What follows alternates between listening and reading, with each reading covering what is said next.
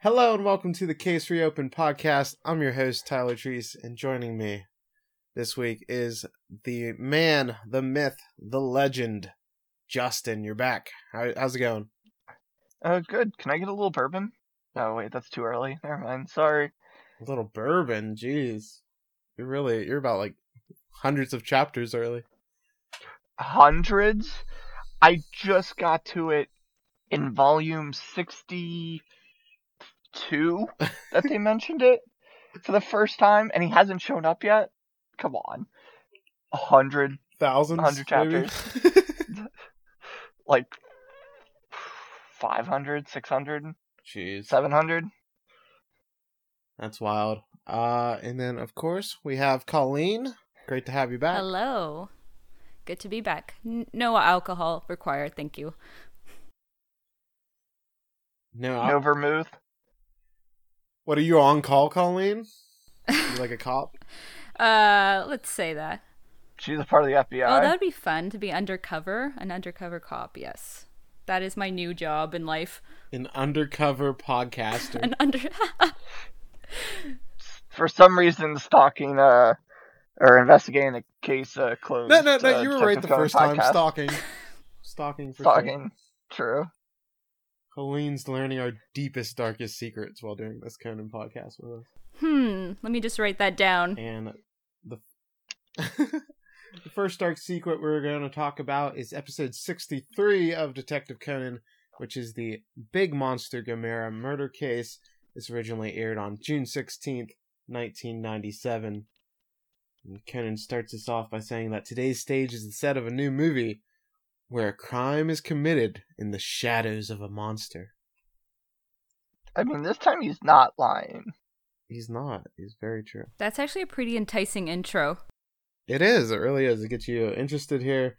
And I remember really liking this case, but I couldn't remember. I kind of remember who did it, but I couldn't remember like the trick. So I was excited to give this another watch here. And the episode begins with the detective boys watching a Godzilla-like film being made. It's revealed that Professor Agasa set this up, and that he's friends with the director of Gamera, which is his friend Mikami. And then the kids are allowed to get a good look at the monster during their break, and they start walking around this miniature city. They're all like just wowed by movie magic. They're like, these cities are so small, but they look so realistic. So they're having a real good time, and then we see a man emerge from the Gamera suit, and Conan has to explain to all the kids that it's a costume, because they thought, like, oh my god, the monster had given birth to this large man. Yeah, I love that. Is it? I think it's Genta that says it. Of course it's Genta. That's why I love you, Genta. It's so funny. Genta's so dumb, but I gotta say, he has a good moment later this episode, where he defends Ayumi's honor. What a guy. Well, it's because Mitsuhiko needs another love life in his life, which will come eventually. I gotta say, like, Mitsuhiko, like, doesn't talk during this. I don't remember him talking any during this episode. I feel like he's just kind of there. Oh no, he yells at Genta at one point. I think he has a little bit of lines. Yeah, which is most of his lines, is him yelling at Genta, which is fucked up, Mitsuhiko. We then meet the artist that works on the set design. His name's Adachi, and he yells at the kids for touching this city with their dirty hands. And he tells them off, and then Gamera's actor, Matsui, he introduces himself, and then he says that he'll watch the kids as he doesn't have anything to film until later this afternoon. Genta then remarks that it's always the bad adults that don't ally themselves with Gamera, so he's kind of throwing some shade at the set designer here, calling him a bad guy. When we meet an actress by the name of Sakaguchi, who plays Imura the fairy, and she's used in the film to calm the monster's rage. Genta's very confused by seeing her as he doesn't believe that she's the fairy, as she's too big. That's so great. And then he says that she looks too old to be the fairy. Ouch. And then she gives him a lot of sass. She's like, yeah, but she's like 24, which is really ridiculous. Yeah, but she started in the series when she was like 14. Yeah. So, 14 to 24, that's like, well, let's say women go out of their prime at what? What would we say, Justin, to be really offensive? Like 20? Tyler, what do you think? I'm staying out of this. No, I would never say such a thing. I'm a perfect gentleman. As you said, 20. I'm joking. Please don't cancel me. I'm just adding this to my notes, guys. Just remember in your notes, I didn't say anything. Yeah. Of course. I made a note of that Justin as well. is a perfect scholar. The director says that they've been putting their love into making Gomorrah for the past decade, and then we meet the evil movie producer, Osamu, who interrupts to say that this is the last year, as these monster films are merely for children, so they're gonna get replaced. Wait, did you just say Kyle? Kyle interrupted? Oh, hey, Kyle. Oh, hey, guys. How's it going? I'm finally here. I'm sorry I'm late. Late? This is a really bad... Here, Kyle. At this rate, I don't think anybody's gonna realize that it's not Kyle's voice. What are you talking about? I'm here. I'm Kyle. Don't throw shade. It's like this podcast has different arcs. That Kyle would say, there was like right? the Kyle arc, and then now we're in the Justin arc, so... I feel like we're in the Colleen arc. Oh, You've okay. come to the podcast. Maybe. So. You two are battling over which arc, what the arc gets named after. What really is happening is I'm setting up for some kind of future event that might be coming in the coming weeks. Weeks. Wink, wink. Winks. Yes. Very sly, very sly. Yeah, Justin's gonna make his grand return as like the grand villain of the podcast later on. This is all just filler. And then Kyle will come back and save us. And then I'll just keep returning Kyle at the end of every episode. Another hint, wink. Because he's a treasure. Get it? Okay, you can continue. It's really bad. We learned that they're ready to screen a rough cut of the latest film, and that's when Sakaguchi denies. He tries to pick up the ferry, and he's like, "Hey, let's go out for lunch." But she's like, "No, we're not doing that." She's having nothing to do with him. And she then says that he wants her to play a female detective in a new film, and Matsui mentions that he was offered to be a criminal. It turns out the only person that will be out of work will be the special effects guy, so bummer to be him. It's because he wasn't allying himself with Gamera earlier. That's probably why. Or because he didn't get into CGI. Very true. Well, give him a couple years or a couple weeks in Conanverse time. CGI will be big. You know, I do want to ask you guys, since this is like a Godzilla riff, do you have much love for Godzilla, Justin? Well, did you know that they just released the whole Showa era of Godzilla collection movies, released on Blu-ray? Did you buy it? I did buy For it. an affordable price. $15 or $16, and I watched the first one, and it's, oh my god, it's so beautiful. Cleaned up very well. Anyways, yes, I do like Godzilla. So there we go, a rousing Godzilla fan there. And Justin, what about you, Colleen? Yeah, I think my fondness for Daikaiju films came mostly from Mystery Science Theater 3000 and how they kind of just dub over the funny parts. So yeah, like Godzilla, Gamera, Mothra. There's a special place in my heart for those kind of cheesy. The Gamera movies of theirs, they're so Yeah. good. They make me laugh every time. What about you, Tyler? Yep, Tyler. Jeez. Skipping over yourself. I see what you're doing. Well, I didn't have an interesting answer. I like them, but I can't say I'm like a huge fan. I haven't gone out of my way to watch a ton. I remember watching them as a kid though, like the old films, and I used to like them. I haven't seen any of the recent films. The last one I saw was like the 1999 Godzilla. So Yeah. I'm pretty sorry. out of date. I'm sorry that ruined it for you for life. I'm pretty sure I saw that in theaters too. So most people did, and they probably all regret it. Aw. I remember thinking it was fine, but you know, when you're young, you kind of don't hate anything. You're just like, there's a time. What I would recommend for you, Tyler, if you can find a way to watch it, the latest Japanese one, Shin Godzilla, is fantastic. It's kind of like the original in that it's kind of just like a political story for the most part with Godzilla around doing stuff, and it's just amazing. I will put that on my movie list. So thank you, Justin.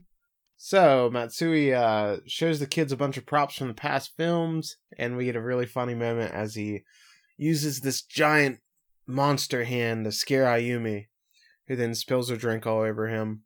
He then tells the kids that he's gonna go get a movable Gamera face to show them, and he tells them to stay in the room while he fetches it. However, we then hear him scream, and that's when we see Matsui with a knife just put right in his leg. He's been sliced.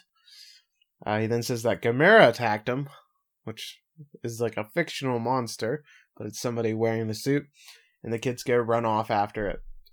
They then see the producer get murdered by Gamera as he stabs him in the chest, and then he runs off. Conan runs after the man and finds footprints from paint that it was knocked over, and that's when they run into the actress. Conan runs toward the Gamera figure to the roof, but nobody is there once he gets up there. He then looks down from the rooftop, and he finds the suit on the ground, on fire. However, nobody's inside it, so we have quite the mystery. A missing man, Justin. How did he do it? How much of this did you remember, Justin, of this case? This is another one of those cases where it's like kind of engraved in my head. Reading it, rewatching it, I'm like, yep, this is one of those good episodes again. So yeah, as weird as it is, especially with how this episode ends, there's going to be more Gamera episodes, but all of them are like really good and really enjoyable, and this is just the start of it. So yeah, I couldn't figure out like how he disappeared from the rooftop. He got me good on that one, because he fooled the kids and he fooled me. I'm about the same intelligence as the detective boys, apparently. It's this episode in general is one of those really good ones, because everything happens so quickly. You start thinking like, well, it happened so quickly, so it has to be these people. But all those are the red herrings, which is insane, because we didn't talk about it that much. But once what's his name gets stabbed in the leg, quote unquote, the Conan runs off to another room nearby, and that's the room that they're looking out of to see the Gamera stab the other guy. And it happens so quick, like seconds. So in your head, you're just like, how? No, that doesn't make sense. That literally doesn't work. I don't care how fast you are, kind of thing. So that's the only, like, and then the thing with like the going up the steps, and it's a weird case, but it all works out if you just kind of take the timing out of it a little bit. It's real clever. So Inspector Meguri arrives. He starts asking everybody for their alibi. The director then says that he was alone doing a continuity check on the film. Conan then points out that he's sweating a lot, and the director just says, oh, I just naturally sweat. And since he's not, he doesn't wind up being the culprit, this dude really sweats a lot. Let's talk about that, because it was like an abnormal amount of sweat for just like watching a movie. So I didn't recognize it as sweat in the first probably place. A hot room. It was just like these two patches of darker colored, like it was like a burgundy color, let's say, and his shirt was like red. So I was like, what is that supposed to be? And it's only until he said, oh, I sweat a lot, that I got what it was. But before then I was like, I have no idea what's happening with his shirt. Yeah, it was like a disgusting amount of sweat. There was way too much. It was blood the whole time. They really didn't catch the real killer. We then learn that Gamera's actor needs to go to the hospital, and Meguri says that he couldn't have done the crime with his injury. The actress was near the producer. We learned that the actress was near the producer as she was trying to get him to watch the Rush version of the film. When they kept saying Rush version, I kept imagining if it was like a version of the film, like scored by the band Rush, Canadian legends. Colleen, thank you very much. I feel like that'd be a better film. Colleen, what's your favorite Rush song? The one that they're known for the most. Whatever it was. All right, we'll go with Tom Sawyer. Yes, Tom Sawyer. Jeez, poor Jetty Lee let down that his own Canadian can't name a Rush song. No, I'm a failure. Disappointing. I don't watch hockey either, so Next, we learned that you don't even go to Tim Hortons. I don't actually. Oh my god. Are you even Canadian, Colleen? Have you been lying to us? Have I just been saying that I am? I actually live in Pennsylvania. That would be a pretty good bit. He probably lives right on the border. No, I'm Canadian. Jeez. Maybe not the typical You don't kind. act like it. You mean the American kind, you non-Canadian. The American kind of Canadian. The actress then says that she couldn't tell who was in the outfit, but it looked like the guy in the suit was having trouble walking. Agasa then enters and talks about how he was watching the Rush film. And then we get a really funny scene where Agasa and Meguri meet for the first time. And Meguri's like, "Oh, I've heard your name before. Kudo told me that you're always making crazy inventions." And Agasa gives Conan the greatest death glare. And he's so mad that he's talking shit on him. It's so surprising to me that they haven't met yet. I didn't realize this was their first meeting. Yeah, I know. You'd think they would have interacted, but 4 episodes in, we finally get that first interaction between characters. Yeah. I like noticing that. I like that we have all these different. And God, Conan gets so many characters later on, but when you finally see a certain pairing together, it's always fun. Always when Hattori's meeting somebody new for the first time and interacting with them. Mm-hmm. That's always fun. Gasa then remarks that the actress and the artist both left during the screening.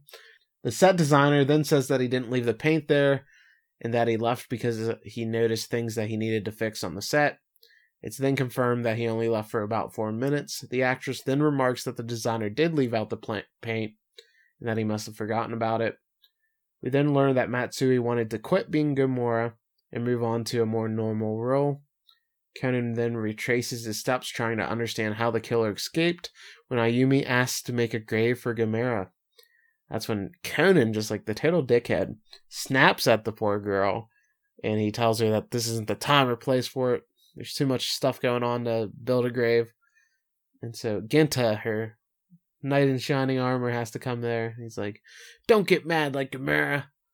And then Genta, the beautiful large boy, he helps Conan figure out the case because he says that he points out that there's no tail print going up the stairs, which means he was angry. So that's a little thing we learned. So I'm glad Genta got to be helpful for once.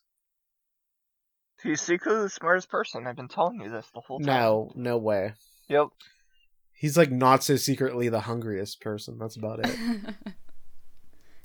I don't think he ate anything in this episode. That is true. This might be the first episode that Genta didn't eat anything in. Maybe he tried to eat the paint. I could see him doing that. Conan then figures out the trick and he runs downstairs to look out a window. When he does, he sees the Gamera suit laying there and he's figured everything out. Conan then sneaks into the storage room and then runs into them taking Matsui to the hospital. Agasa then asks if Conan if he's solved the case yet, and he says he has, but he's not sure about the culprit. He also doesn't understand why Matsui was attacked. Conan then looks through the movie props and touches a jagged object. That's when he figures out who the killer is. Colleen, I'm not sure how much you remembered this episode, but when did you realize who the killer was? So I remembered this episode really well, actually. Being a tribute to the kaiju films, it's a Godzilla-like monster, but Gomera is obviously based on Gamera, so I don't know, it stuck in my mind really well for some reason, and I remembered exactly who did it and what the trick was, and I was able to sort of pay attention to the little clues left behind, like the fact that Ayumi's drink was spilled on his shirt. I remembered that was going to be important, so it was really fun rewatching it and actually kind of remembering and picking up on things maybe that I wouldn't have picked up on if I was just focused on the mystery. Yeah, that's a good point. That's what makes this rewatch podcast so much fun, getting to re-experience all this for not the first time, for the second time, I guess. Yeah. Conan then realizes that he didn't bring his tranquilizer watch with him, and then we get this great amazing sequence here soon where Agasa has to pretend to lip sync his deduction. And this is the first time. First, like, yeah. Yep. This is an episode of firsts. Conan is in a new outfit. It's his first time wearing casual clothing. Oh. So it makes sense why he doesn't have his tranquilizer watch. That. No? He probably left the tranquilizer watch in his other suit. I didn't realize all the clothing change. But he remembered his bow tie. Yeah, it's true. That's a signature, man. So yeah, Agasa starts talking it up. He's like, oh, I've got this great deduction. And then he starts spouting off a bunch of nonsense about how it was used by like all these crazy effects and stuff. And Conan's just like embarrassed and he's like, oh my god, what's he doing? He's like, just follow the script. Yeah. Agasa then reveals that we don't know if the killer really went upstairs. He says that the killer made up the footprints on the stairs in advance, and that he only used Gamera's feet to make them, as there's no tail print there. Instead of going to the roof, he then ran downstairs, lit the costume on fire, and then tossed it to the ground. The actress and the set designer say that can't be true, since how would the killer know how to make the footprints the same color as the paint that was accidentally left out? Agasa says that they are both lying to protect the killer. But before Conan can explain it, the detective boys walk right up to him. They're like, Conan, what are you doing back here? That was the best part. And then, yeah, and just totally in Agasa's voice, like, making sure everybody knows, he's like, shoo, get away. So he says that through the bow tie, and then Agasa has to cover, because, like, Meguri and everybody's so confused by this. And he's like, oh, there's a fly saying, shoo, fly, shoo. Then reveals that the killer is Matsui, and that he self-inflicted himself with that wound after the crime happened. Meguri says that the kid saw the injury before, and Agasa explains that he used fake blood to fake it.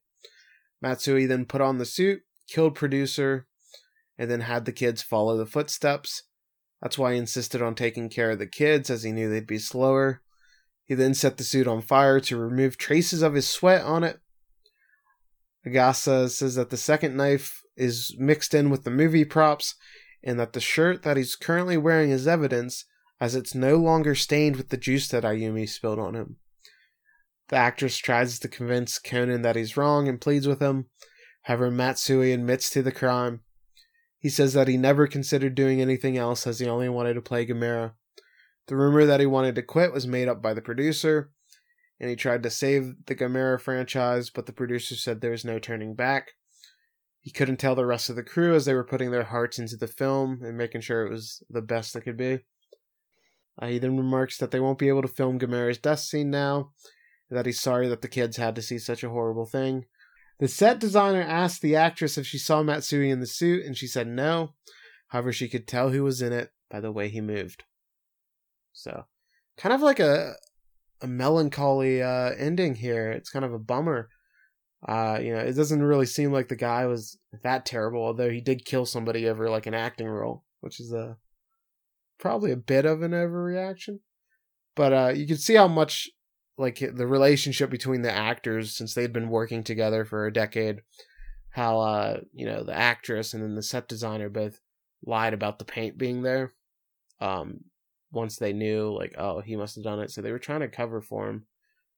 Colleen, what do you think about just a bunch of good people kind of like trying to cover up a crime and the kind of like the bummer nature of this case? What do you think about that?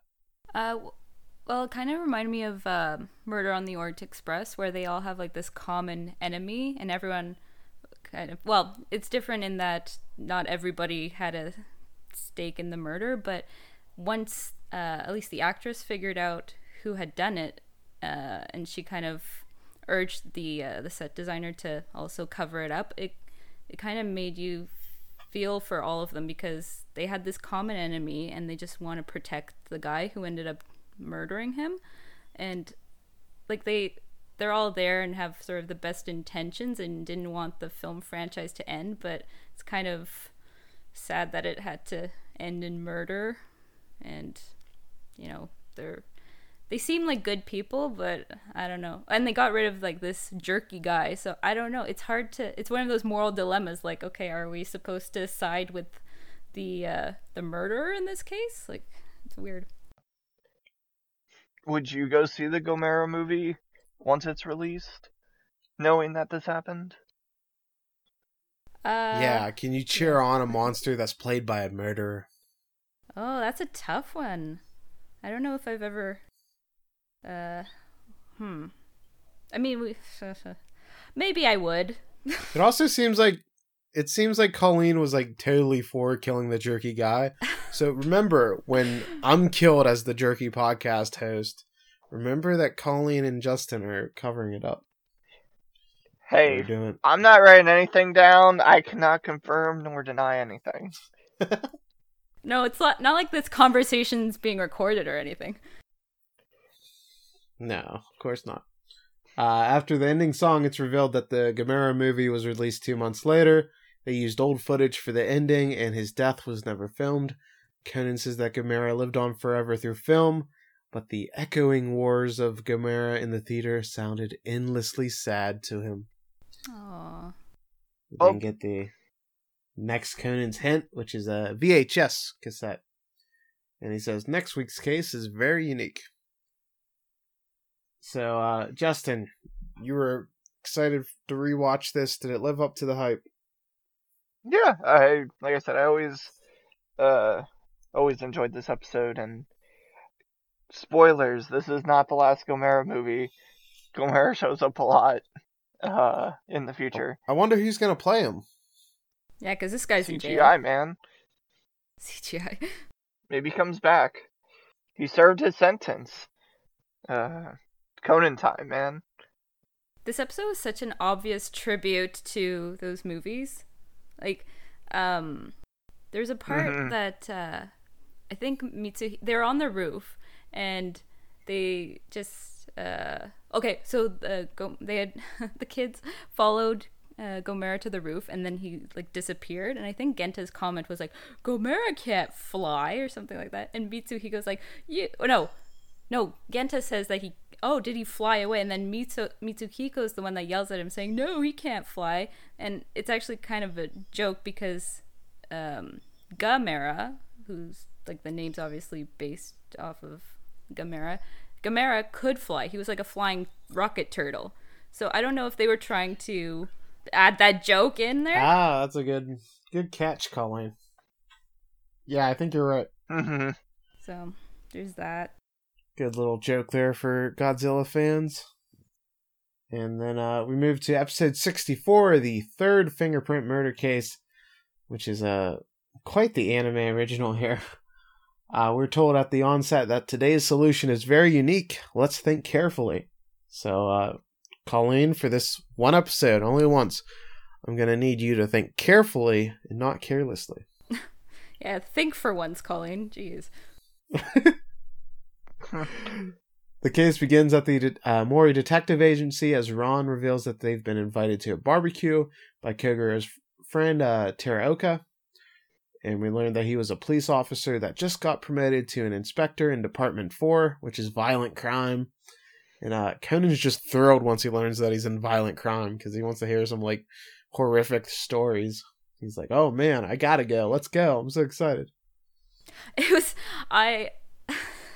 Okay, my reaction to that was because we obviously hear his internal dialogue or monologue rather, but Ron and Kogoro obviously don't. So all they see is, oh, this guy is promoted to what was it, the inspector of this unit, and then violent crime unit.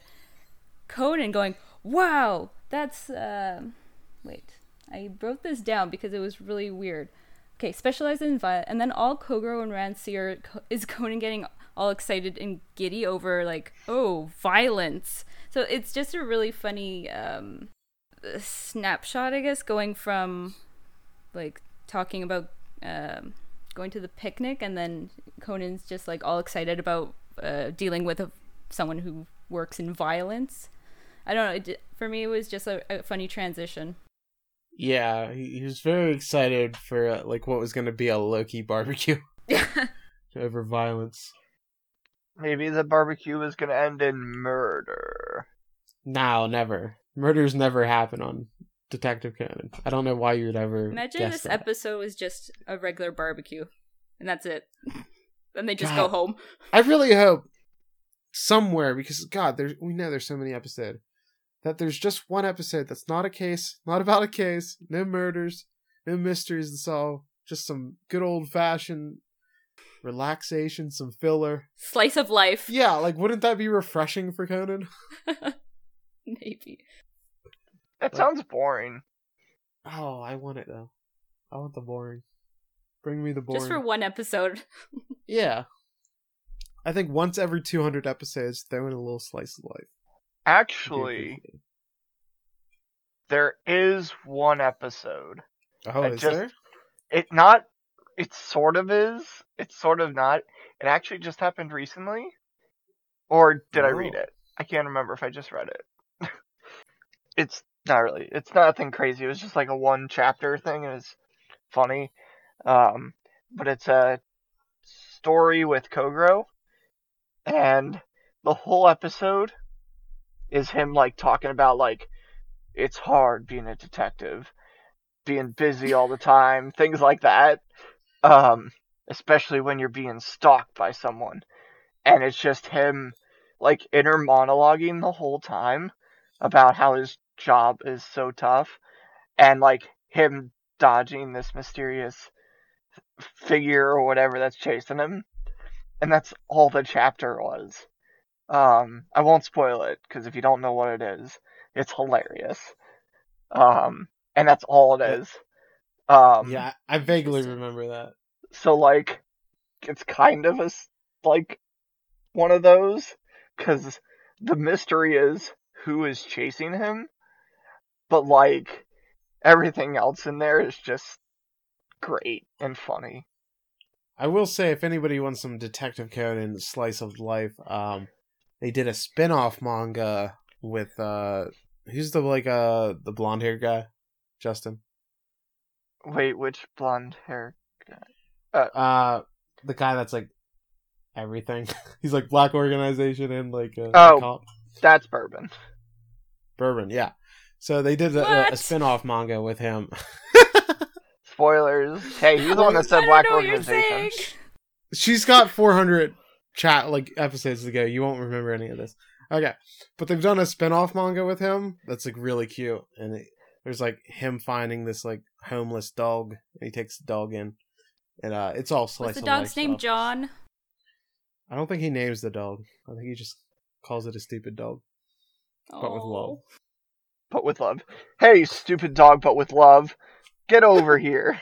Yeah, that's the full name. That's like how Kogoro shows affection to Conan. Hits him Yeah, over with the a nice head. bump. Gets called in for animal abuse. So we learned that we learned from the inspector that Mori used to be called Mistaken Mori on the force because of his off-base deductions, which is really says everything you need to know about him. Mori then asks why Teraoka isn't drinking, and he says he want to be okay if he gets called in, even though he's not on duty. Conan then points out his expensive car, and he reveals that buying cars is his hobby. We then meet his wife, who I don't think ever gets named during this episode. And she says it's unlike... At the very end. Oh, okay. Because he yells out her name. Oh, jeez. She says it's unlike her husband to do an impulsive get-together, but at 9 p.m. last night, he just said, hey, we got to get Mori over tomorrow for our barbecue. He then gets a phone call after looking at his watch, and he says that he'll meet the caller alone. He then leaves the party and says that it was a call from a gang leader named Matsuyama, and that he accidentally killed someone last night. Teraoka wants to get him to turn himself in, and Kogoro says that isn't a good idea because if he runs away, he'll be held responsible. He then says that he promised to go alone and that he's a man of his word, that he doesn't need a gun. I can't betray that trust, he says. Teraoka seems like an upstanding gentleman through all these actions here. Kogoro then threatens to call Meguri and forces Teraoka to let him go with him. They then head to the harbor pier on Warehouse 13. Mori is told to wait by his car as Teraoka wants to go get his coat. And then there's a lengthy wait for him. Conan then hears a strange sound as he gets into the car, and we then see the two leave. Ron's worried about her father since he had a lot to drink. Like, when doesn't he, Ron? Come on. I feel like him being drunk is like his sober, basically. Oh, yeah. So you know when the other guy said that he's not drinking because he's on duty or he could be called on duty? I feel like that was the moment when we figured out that the real reason why Kogoro isn't on the force anymore. Because he could never do that. That is a very good point. Oh my god, imagine if he couldn't drink. He'd die. Yeah, exactly. Conan tells her to go to the harbor as well, so they find a taxi. Everyone arrives at the pier while Mori is still waiting outside. He says that Teraoka is in the alley, and Conan says they should go check in on him. That's when they hear a gunshot, so that can't be good. They all quickly run over and they find the gang member dead.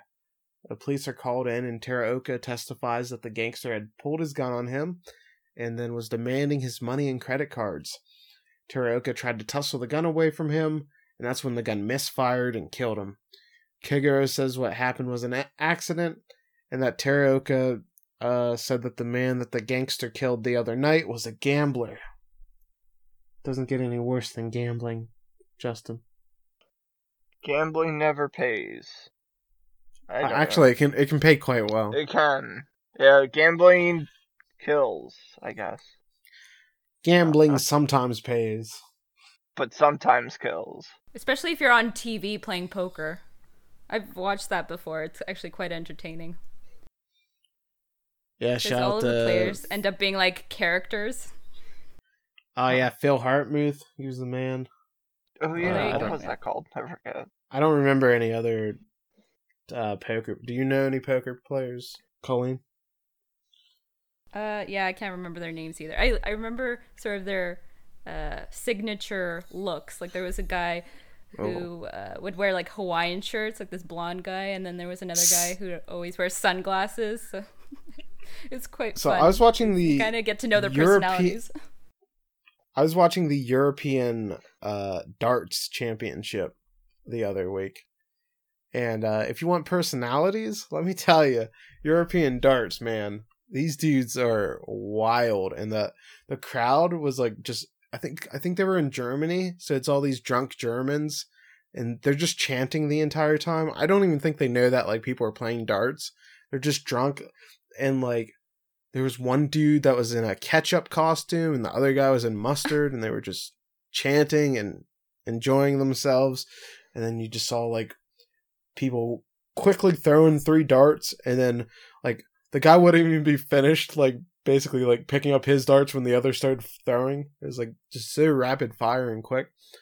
Very entertaining thing to just put on and watch a bunch of Germans chant. So, are you gonna watch professional darts from now on? Probably not, but it was fun the one time I did. The one experience. I feel like these would be Kogoro's people. I think one night of like watching professional darts is more than enough. For a lifetime. Teraoka says that he takes full responsibility for the incident, but Conan believes that it was actually murder, and the culprit is Teraoka. Meguri says that the man that died last night was a gambler, and that it happened at around 8 p.m.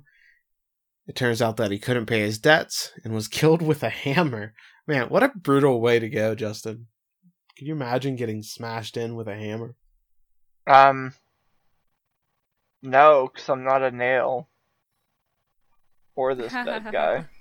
What about you, Colleen? Have you ever thought about what it'd be like to die via hammer? I have, and I don't want to do it. I'm like really afraid of being hurt. I've never broken a bone in my body, so I don't want to get hit in the head with a hammer or anything like that. Do you think you would need a home improvement afterwards? Oh my god. Yeah. I know our audience is laughing. Afterwards. That's all I need.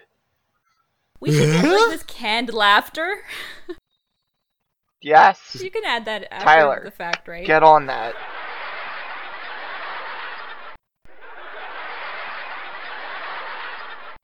I tried for about 30 seconds to do a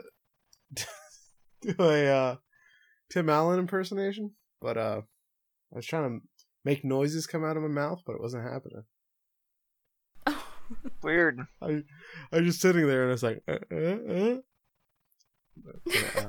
his little grunt is the greatest thing. Because wait, man, I think I get stage fright on this podcast setting. We're listening. Yeah. We're waiting in anticipation. And Colleen's gonna make notes of it. Tim Allen grunt. Let me hear the master do it a time or two so I can build up the energy. And just remember, okay. Colleen's gonna make notes of it. All right, I feel like I got it down now. There you go.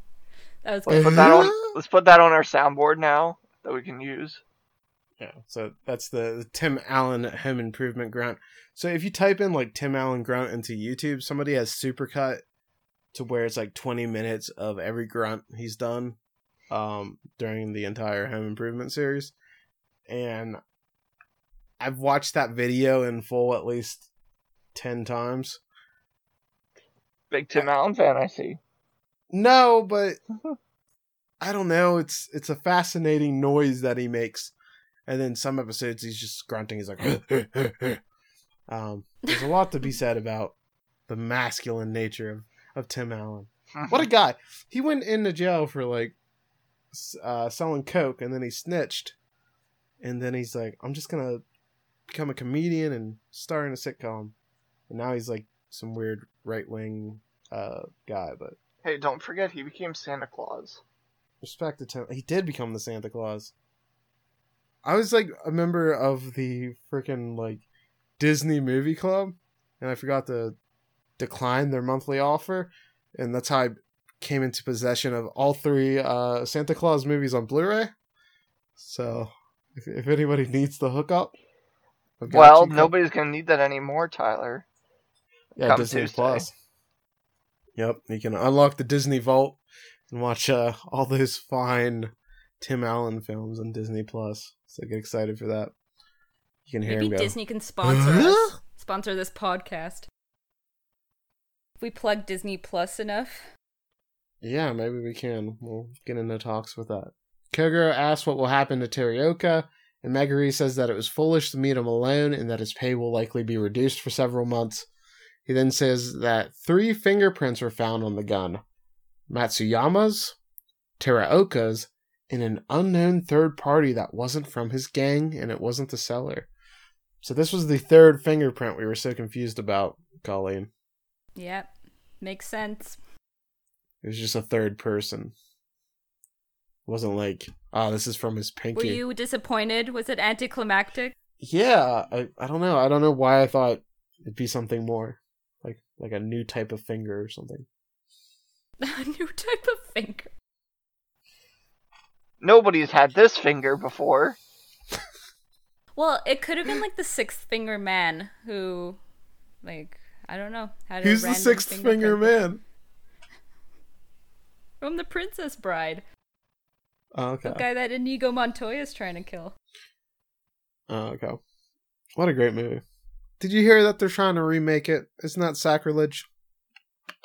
It is. You can't... It's like remaking, I don't know, Rocky or Gone with the Wind or something. You can't touch Princess Bride. It's like remaking Detective Conan. Like remaking Detective Conan. Exactly. Oh my gosh. Imagine if they reboot the series.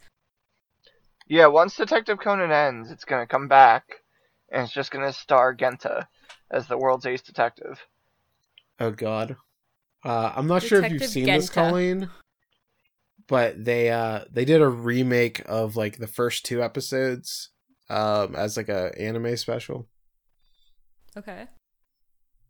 Yeah, so we kind of get to see what a remake would look like, kind of, through that. It's very much newer. I think it just came out like a couple years ago, so we won't be covering it on this show for a long time, since we're going chronological order, and so that's probably about 15, 17 years away of time, and like chronological time, so probably less than our podcast time.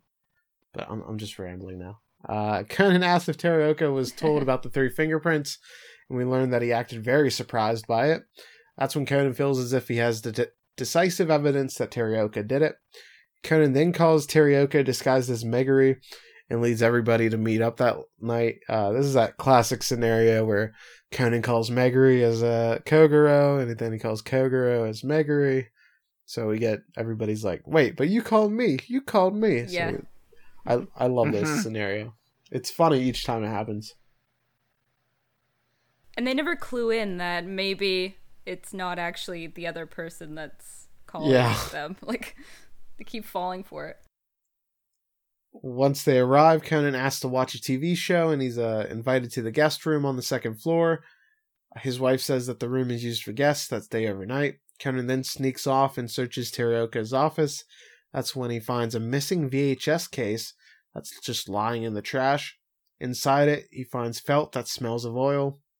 He then sees Meguri arrive, and that's when he runs downstairs just as everybody starts asking who called each other. Conan then quickly knocks out Mori and begins his deduction show. Kogoro tells everyone to sit down, and then he says that Terioka killed the gangster. He says that he knocked out the thug and then put the gun in his hand, aimed it at his chest, and pulled the trigger. Terioka calls this nonsense, but Kogoro reveals that he didn't drink any beer that day, and he kept checking his watch. That was because he was expecting a call from Matsuyama. He asks if Terioka is carrying his cell phone on him, and he says that it's in his room. Kogoro then says that Terioka wanted everybody to hear his situation on the phone, so he talked loudly, and then he took his time to talk about the situation, despite saying that he was in a hurry. Kogoro says that it's true that Matsuyama called about killing someone, but that had happened the day prior. They had agreed to talk at noon that day. He was talking to himself when he was when he was screaming, he was actually just talking to himself, as he had already hung up on the gangster.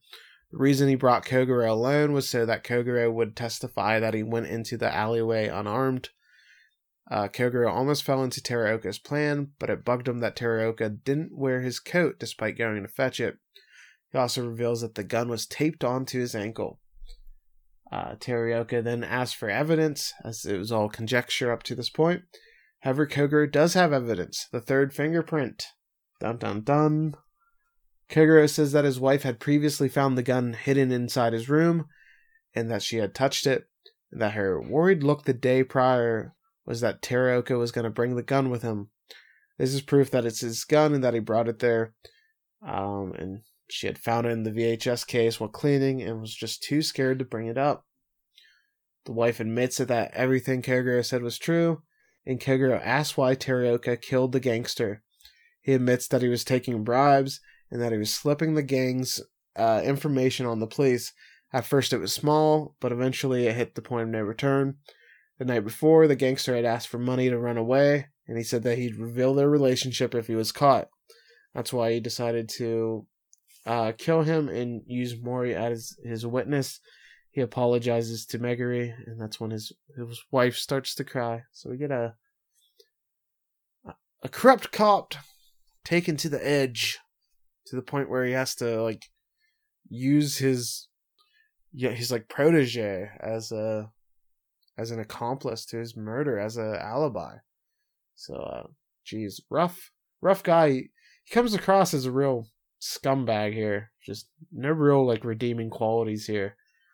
What did you think about Terioka, Colleen? What did you think about his character?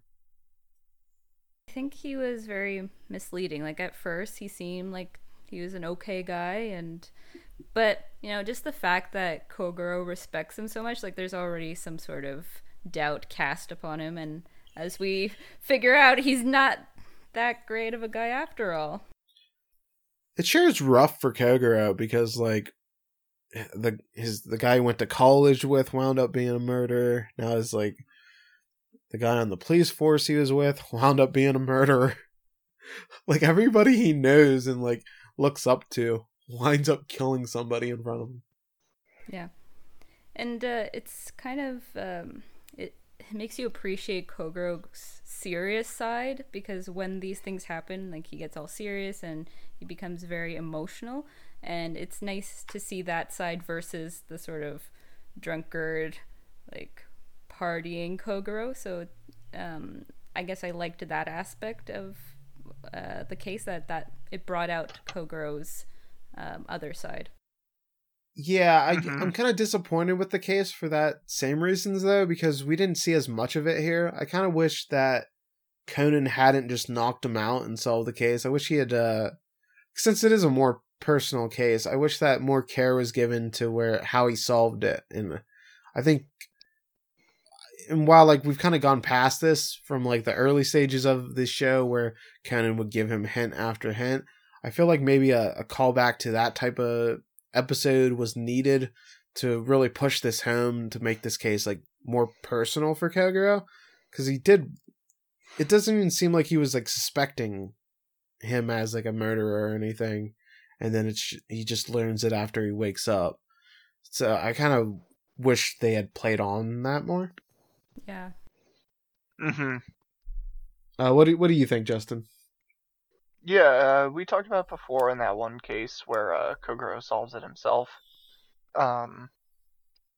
Those cases are really very, very far and few between in the manga, but those are always fun to watch, because it's like, finally, Kogoro actually helped out. Now, whether they realize it or not, or he takes the reins and solves it out front, it's always fun to be able to see. Yeah, he's a little dumb sometimes, and a little klutz, and drunk, and all that stuff. But when he is serious, and when he wants to get going, he can really actually solve the case. And I wish they would do that more. Yeah, I definitely agree with you there, because he does have more depth than just being a drunkard and stuff, and we kind of see his depth here after the ending, as we learn that he's not just a drunkard, but also a pervert.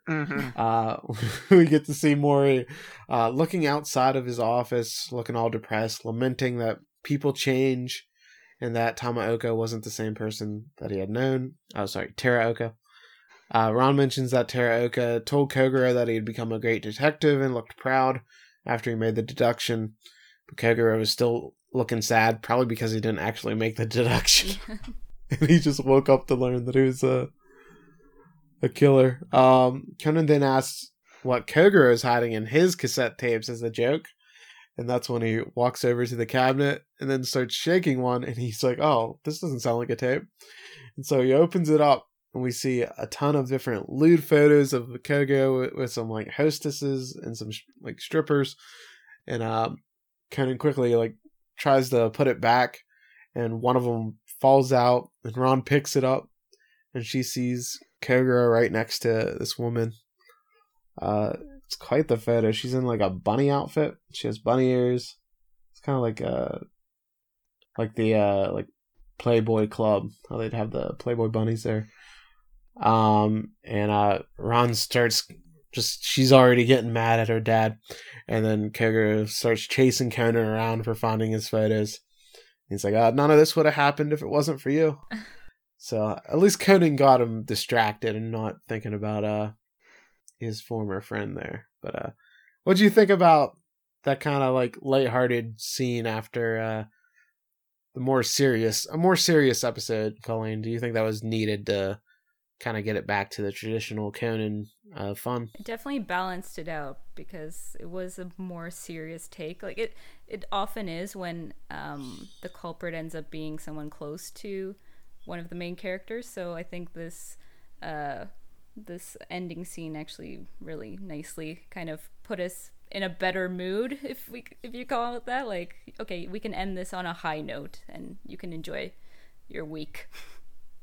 I like, my favorite part of like Kogoro in the, like, hostess club is that he had such a, like, bloody nose that he had to put, like, 2, like, tissues in his nose to stop it from bleeding. Just, like, comical levels of nosebleeds. Famous bloody noses. Okay, I would get if Kogoro had, like, a stash of pervy magazines, but a stash of photos of himself with a bunch of hostesses, like hooker. I don't know what he's doing with them. Like, does he look at them every now and again? Like, oh yes, this was me with Fifi, and then this was me with Tasha, or I don't know. Like, he likes to remember the good times.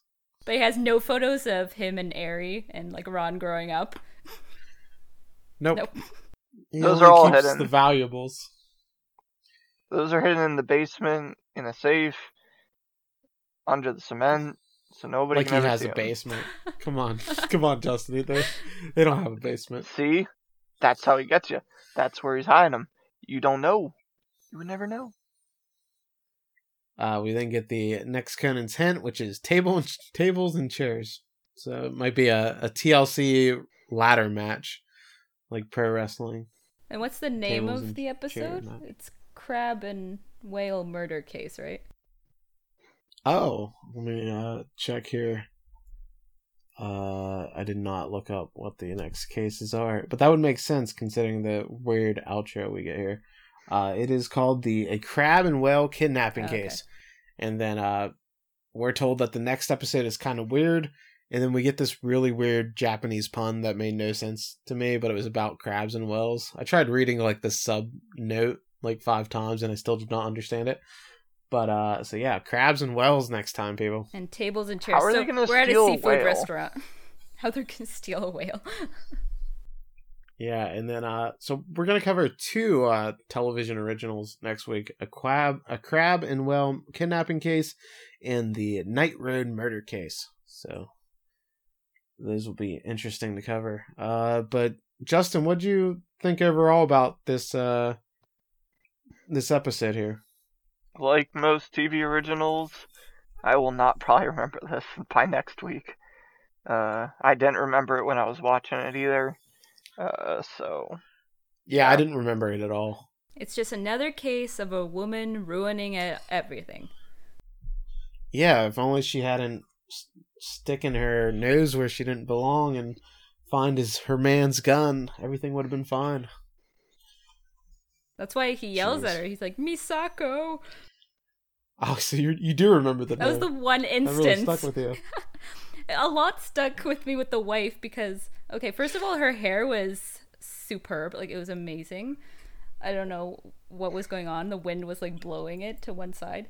And then there was another scene where Kogoro was about to tell everyone who did it. And he's like, okay, sit down, everyone. So all the men sit down, and then the wife and Ron are just standing there with their trays, and then they sit down in sync. So I was like, what is going on? It just is funny.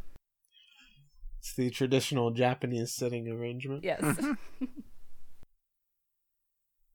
So yeah, I didn't really remember this, and at first I was like pretty high on the episode. I liked that it had personal terms for Kagura, but they didn't really do much with it. I did like the ending. I thought the ending was really funny. I always like seeing Kagura be a perv. So I thought it was a fun enough episode, but it feels like it could have been so much better. It could have been like one of those rare anime originals that really transcend being just like yet another episode and could have been fantastic, and it didn't quite reach that, but still a worthwhile episode, nothing bad.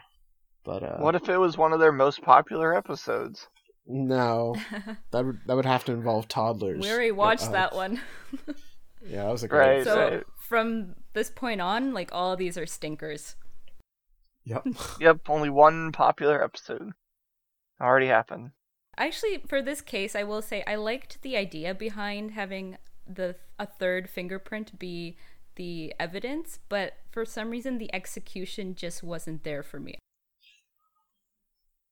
Yeah, it was kind of underwhelming that it was just the wife. While she was cleaning. Yeah. Also, if you're cleaning, you already have stuff to wipe the fingerprint off. That's true. I love how she didn't She didn't do. Yeah, she didn't think of that. It's like, oh, I'm just gonna hide it and pretend it was. I've never seen it before. Yeah, that's a real like bad coping method. Like you can tell that like they're probably not having the greatest marriage. Where if she finds a gun, she's just like, I'm gonna put this out of sight and out of mind. I'm gonna pretend I never saw it. Yeah. So that'll do it for us this time. You can follow our podcast on Twitter at case_reopened. Give us a iTunes review if you want to. We'd very much appreciate it. And you can follow me at Tyler Treese. Just don't yell at me about Japanese video games and politics, please, because I've gotten more than enough of that today. And then Justin, you can follow him at the Sigma Omega. That's correct. Right? Give Justin a follow. He's always tweeting good stuff. Yeah. And then Colleen, you can find her in Canada, allegedly. But we're not so sure after she couldn't name a single Rush song and said that she doesn't go to Tim Hortons. You don't go to Timmy Hortons? Yeah, not anymore. Where do you get your coffee then? Oh dear. I actually don't drink coffee. Wow. I'm a water kind of girl. Yeah, I don't drink coffee either. Oh, so okay. I can't really judge you. I thought you were gonna say tea, and I was like, "Good, Colleen. You're good. You're one of the good ones." Okay. Are you sophisticated? Yeah. You like I'll drink Earl Grey? I'll drink tea over coffee if that is any consolation.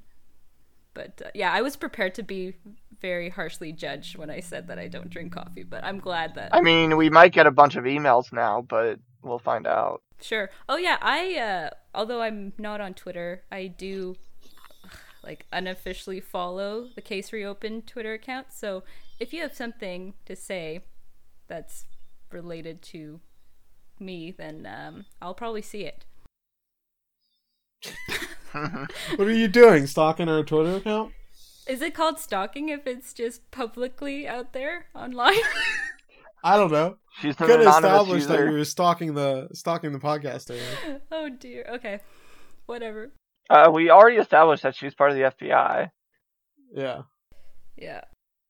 Are you a double agent? I cannot reveal that. She makes a note that you are on to her. But yes. Well, if Tyler's not on the next week's episode, he went too deep into the rabbit hole. That's right. Let's just hope she figures out our Simplecast login info so we can keep getting episodes posted to it. Password is 1234.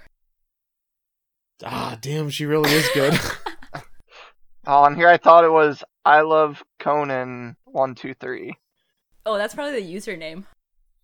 Yeah, that's the username. Okay. That's my Gmail. Yeah. That'll do it for this episode. Thank you everybody for listening, and we'll see you next time. Justin, do your lovely call off. Well, now you said that, I'm not going to say it. You ruined it. Do you know who did it last time? No. Because we kept the Was it tradition of Kyle? Colleen. Did Kyle come Colleen. in and do it randomly? No, Kyle? he didn't show up. Was it Kyle? Just for the last Colleen beautifully said your send off. Ooh.